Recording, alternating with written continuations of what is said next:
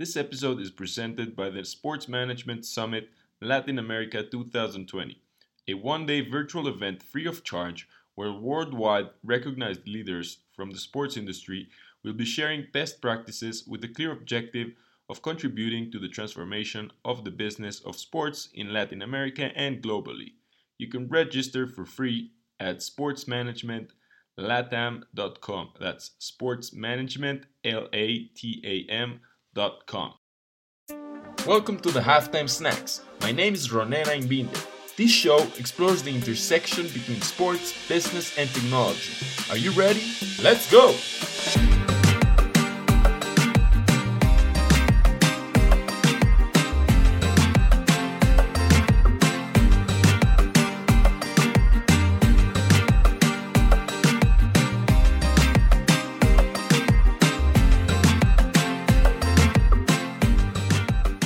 Joining us now is a co-founder, a sports writer, a policy expert, an academic coordinator, and more. This man can do it all. Interviewing from Mexico City to Canberra, Australia, is a sports media legend and a sports tech enthusiast. He's the co-founder of Sportages, a media platform that is challenging the status quo of the sports media industry by providing innovative and quality content. His interests cover everything from diversity and inclusion in sports to tech and innovation. Buckle up for today's halftime snack with Zushan Hashmi. Thanks a lot, Ronan. Thank you for having me, and I really appreciate the humbling introduction, mate. It's great to finally host you, Zushan. First of all, let's talk about your background. How did you first got involved into the sports business? How did you even come up with Sportages? And by the way, how did you even come up with such a legendary name?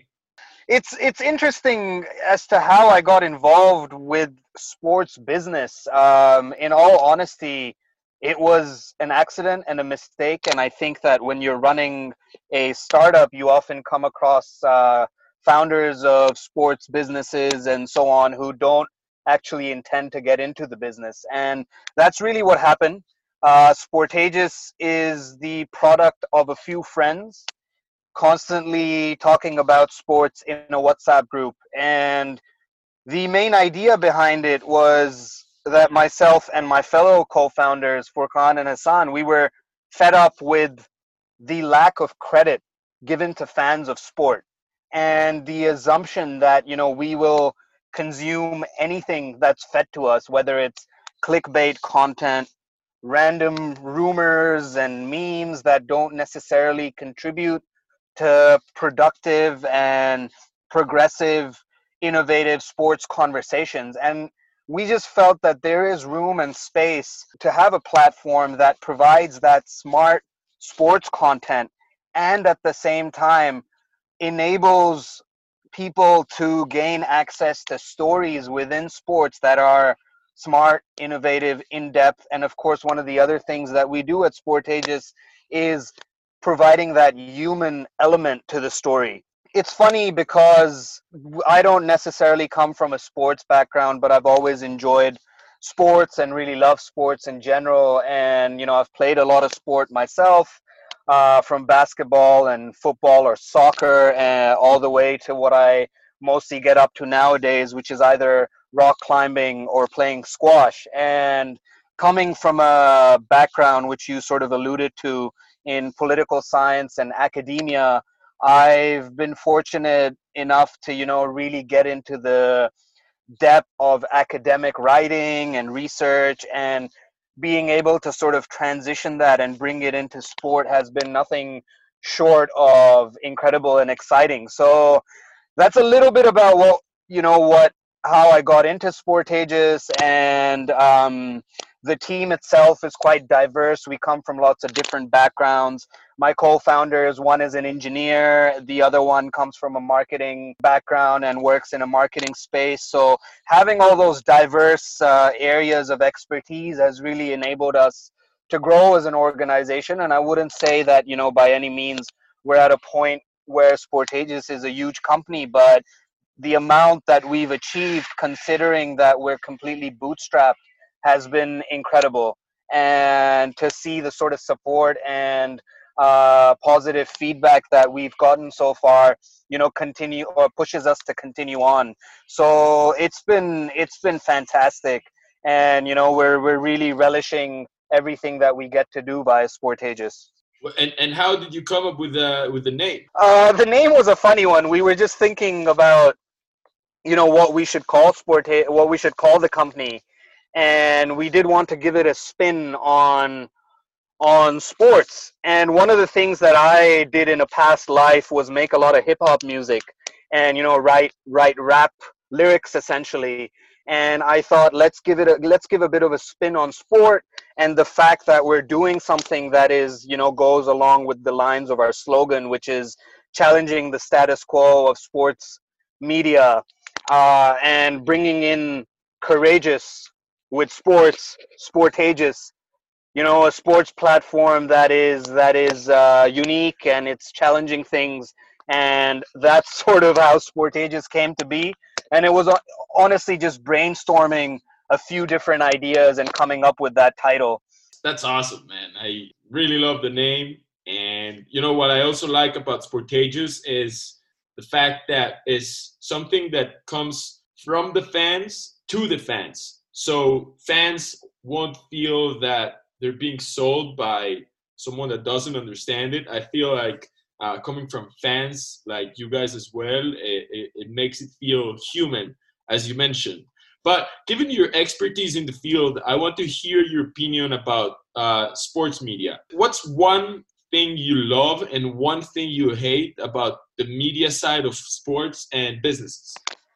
Without a doubt, the world that we're in today, sports media has a lot of fascinating new outlets and mediums through which content is being, provided to the consumer. And nowadays, particularly in this contemporary day and age, what I really like is the ability for sports media outlets to be able to share stories of cinematic proportions. We've seen documentaries like the All or Nothing series on Amazon. We've seen very recently Free Solo winning an Oscar for Best Documentary, which was a phenomenal documentary on climbing.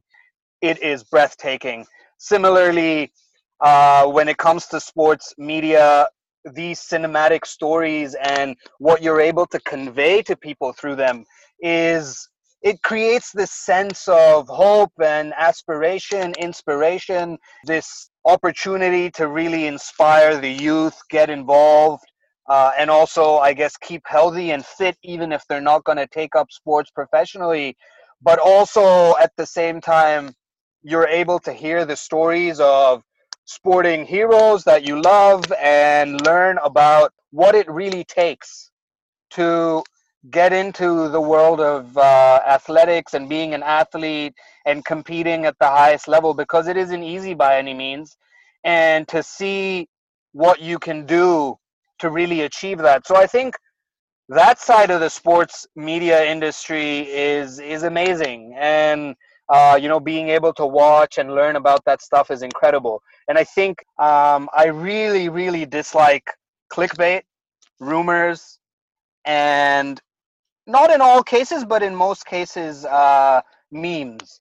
And the problem around this is, and unfortunately this is how the industry has sort of become as of late, with quick fixes and very short attention spans, unfortunately, due to social media platforms, that you put in an article which has the most ridiculous title, and this will enable you to get clicks, and that's obviously clickbait. Rumors, we saw the whole Messi story as of late, and what ended up happening. He's staying at Barcelona, and I recognize that that's an important discussion because, for example, Lionel Messi actually coming out and speaking against the Barcelona administration is something which is very unique and should be covered because it hadn't been done by him prior to this. But one of the most ridiculous things I came across was Lionel Messi's headed to Arsenal. I'm an Arsenal fan. I'm a Gooner, and I found that to be the funniest thing. Yet there were at least 25 articles that I came across. Clickbait. People are going to get into it. Rumors as well. Read about it, laugh about it, joke about it. What did you get out of it? Nothing. And that's my problem.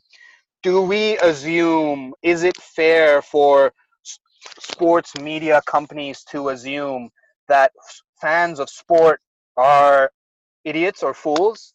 Do we take that as a basis for all the content that we make? And I'm not going to name any organizations in particular because all of them do good work, but some of them tend to stray more towards this path, just desperate to get clicks and get the attention of people to come onto their platforms and consume their content, whether it's written, audio, and video.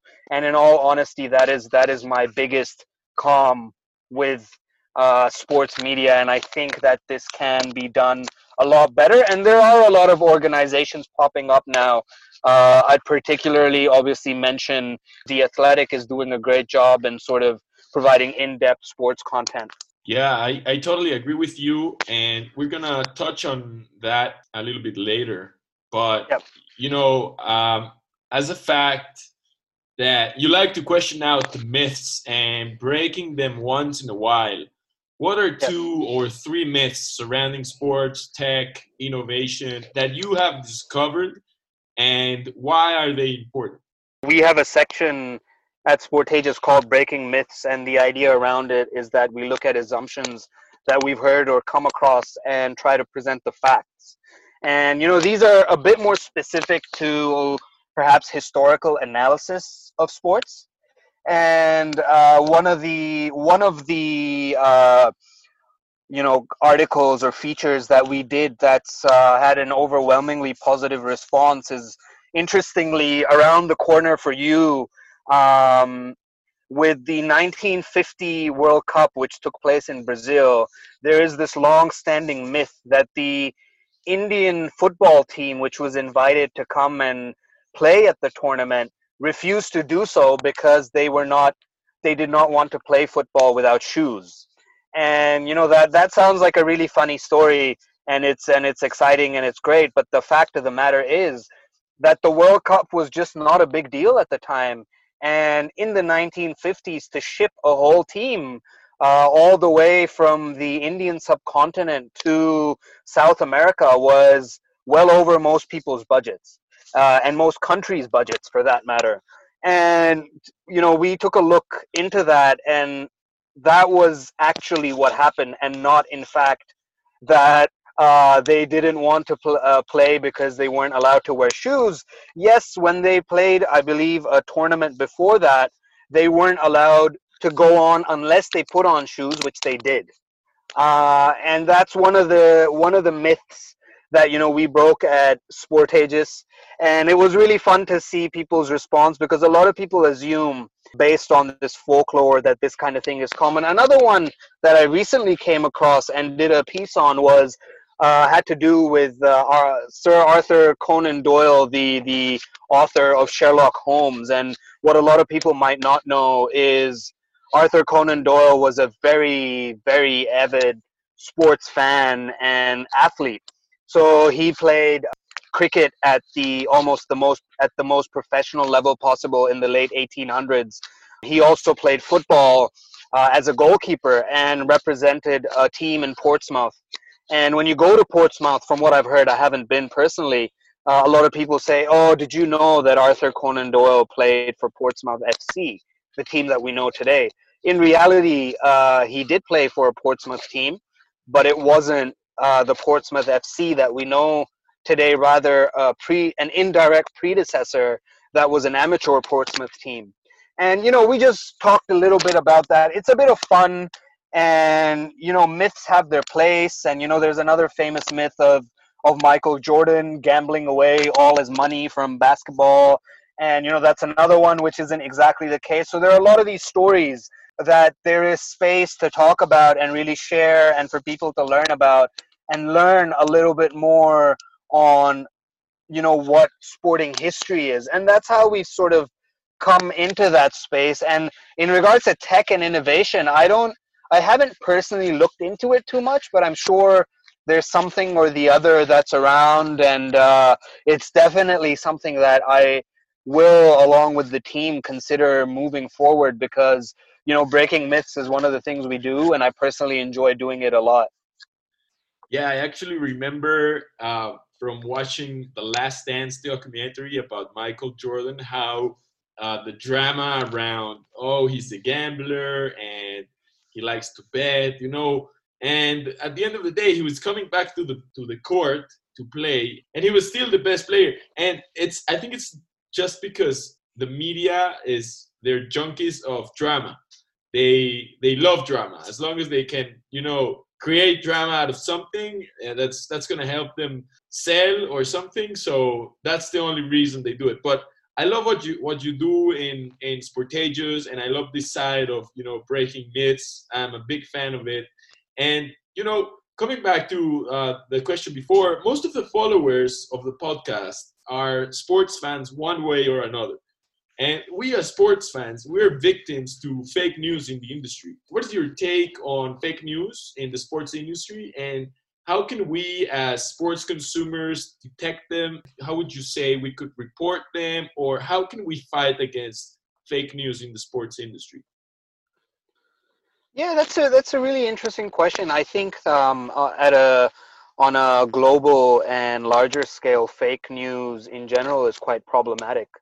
And while in sports it doesn't always have the same impact, perhaps on a political level, it can create a lot of, I guess, unnecessary hype, and also impact athletes and sports administrators and so on. And a very good example of this was actually during the start of the pandemic. I was quite shocked as to how many prominent and accomplished sports professionals were sharing this story on social media, and particularly on LinkedIn. And Ronan, you might have come across it yourself. Cristiano Ronaldo converting his hotels into COVID-19 clinics. That's a great story. We all know that Cristiano Ronaldo does a lot for charities and helping people, and so do a lot of other athletes. However, he did not convert any of his hotels into COVID-19 clinics. And I think this is a problem because it creates this false sense of status that an athlete is doing this. And it isn't just a problem on this legacy that it necessarily creates, but it's also a problem on how it may impact that athlete, under the assumption or the guise that we have an assumption, a pedestal that we put this athlete onto, and we have this expectation that they must do something like this. And people sharing this, getting hundreds of likes on social media, commending the great Cristiano Ronaldo for the work that he's doing. But what was the outcome of that? Nothing. Why? Because it wasn't true. And that's the biggest problem of fake news. You're diverting the attention from issues that actually matter. And both on a sporting level, on a political level, at a global level, essentially this does not create anything positive. In fact, it's only divisive and creates more negative outcomes and negative outlooks for people. And I guess in terms of your second question, which is how to detect it, my go-to means for this is, don't always consume your news from social media. What social media algorithms often do is they'll feed you what you want to see. If you click on a lot of content from a particular sports platform, you're going to continue getting content from there, and you're not going to get to hear other stories from different political aisles, different sporting perspectives, whatever so it may be. And this isn't good because, then you're essentially stuck in a bubble. The second thing that I personally do is cross-check it. So if we're talking about the Cristiano Ronaldo story, when I first came across that, having been in the industry for a small amount of time, but, generally being involved in media and writing and so on, I've seen I have a tendency to pick up at sometimes whether something seems a bit far fetched or not. And when I saw the Cristiano Ronaldo story, I was like, hey, hold on a second. This this seems a bit odd. And I go and look it up, and there's already a fact check piece up about it, and no, it's not true. There's no major media publication that's reported it, and it's all random clickbaity websites that are telling you that he's made COVID-19 clinic hotels. So always cross check what you do. Don't necessarily look for your source of news through social media. Go out and find good, reputable journalists who share stories on sports, and make sure that you're keeping an eye out for what they're saying, and always verify those stories across multiple different news outlets. That's what I'd suggest if you're trying to detect fake news. Wow, Zushan, that's really fascinating. I think that social networks like Twitter are double-edged swords, which are fantastic to hear about things and to learn about new things, but at the same time, it shares the room with the worst guy that you can meet. And if you start listening to the worst guy, then I mean, you're gonna get so distracted from what's valuable, and I think that's where those companies lose in a way. I think if those companies learn how to prevent fake news, either in sports or in politics or in any other science, to spread, if they learn how to stop the spread of fake news, I think social networks will be a better place for everyone. And Sushan, my last question, because it's a halftime snack, so my last question is a very personal one, and I want to know, what advice would you give to a young, graduate who wants to work in the sports industry, or someone that's just starting and is interested in sports? What would you recommend? I think it's what I would say in the first instance is, I mean, I'm no expert in the sports industry per se, but I am learning a lot about sports business. And what I've recognized and sort of realized is, to a large extent, the industry is quite ruthless. Um, it isn't easy to, get your foot into the door. However, there are a lot of great people that you come across if you're able to market yourself, if you're able to take and are willing to take risks, and you're good with, to some extent, and have the ability to dedicate your time to social media in promoting what you are able to give to this industry. There is definitely a lot of opportunity for a young graduate to come into this space. One thing that I will say that I've realized over my time in running a startup within sports is, go do that internship. Give it a few months, even if it's not paid. Look, my belief is that paid internships are a luxury for people who live in very, very well developed economies, which I'm fortunate enough to do, being an Australian and living in Australia. But coming from a background, my family's originally from Pakistan. I grew up in the Middle East, lived there for most of my life, and I've seen a lot of people who really go ground up and work hard and give those 6 months to a year in an internship, pick up all those skills, go into a job interview after that, present those skills. People are blown away by how many skills they've accumulated without ever even having a full-time paid job. And that really tends to help them. If there's one thing I would say, and it is this: go do that internship, give it your all, take that risk, market yourself on social media. It's okay if you're getting paid or not getting paid. If you are, all well and good, that's fantastic. Unfortunately, not everyone gets that opportunity, especially not in most parts of the world. Some places are just luckier than others, but not all of them are, and I think that's okay. If you can do that unpaid internship, you're probably gonna do much, much, much better than most other people when you do get that paid gig. And that's what it's about, getting in, making that happen. If you have the passion, you have what it takes, you're willing to do the hard yards, you're gonna get there. Just give it your all. And I truly believe from the experience that I've had working with young graduates, both when I was working in academia myself, working with students, seeing all the things that they're up to, and then also now being in this space and having interns working with us at Sportages, and being able to sort of teach them, guide them, and direct them, and also provide them with opportunities to really own projects and answer questions regarding things they want to learn about. You just have to give it your all and work hard. And I really think that if you perhaps incorporate some of what I've just said, you will get some benefit out of it and get your foot into that door. And that's what you want. I love that, Zushan. That's super inspiring. And I think that's a great place to wrap today's conversation. I want to thank you for joining the call to be on the show. Your insight and your analysis is one of a kind, and I found it super interesting.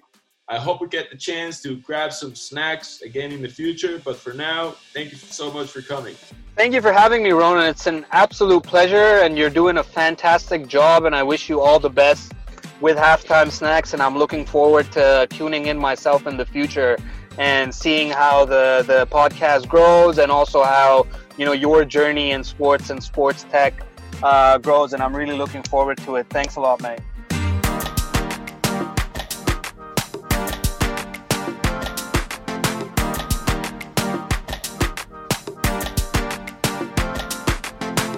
Before you leave, I want to thank you for listening.